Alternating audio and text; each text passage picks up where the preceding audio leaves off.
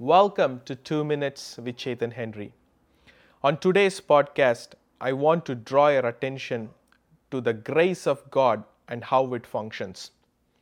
When I was a young believer, an elderly lady came to me and said, "Son, the grace of God is like this, that even if you are thrown in a desert, you will become the very water like oasis that is needed in the desert, and you can still thrive even in a desert place because the grace of God is upon you."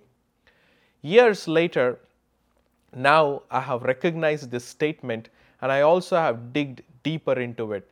First of all, every believer needs to understand that there is a grace upon their life. And two, they have to partner with that grace and function through that grace. Meaning, they have to shift away from the strength of their works and lean into the grace of God that enables them to move through the Spirit and function through the things of God. Let me give you an example. In the year 2012, my spiritual father looked at me and my wife and said, "It is time for both of you to start a church." And I was shocked. And I said, No, I don't think so. I can do this. I'm not even capable. I don't think so. I have the ability. I feel I'm just good for traveling ministry."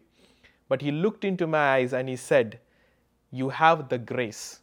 And he also said, "Don't miss this window of opportunity that God is giving you through this grace." Today, when I look back, we did plant the church in 2012, and it's been 8 years. Beloved, the grace of God is not according to our intellect, but it is according to God's giving.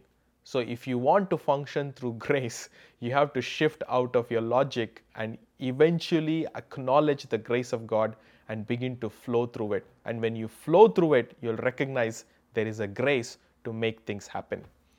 I hope this podcast has helped you.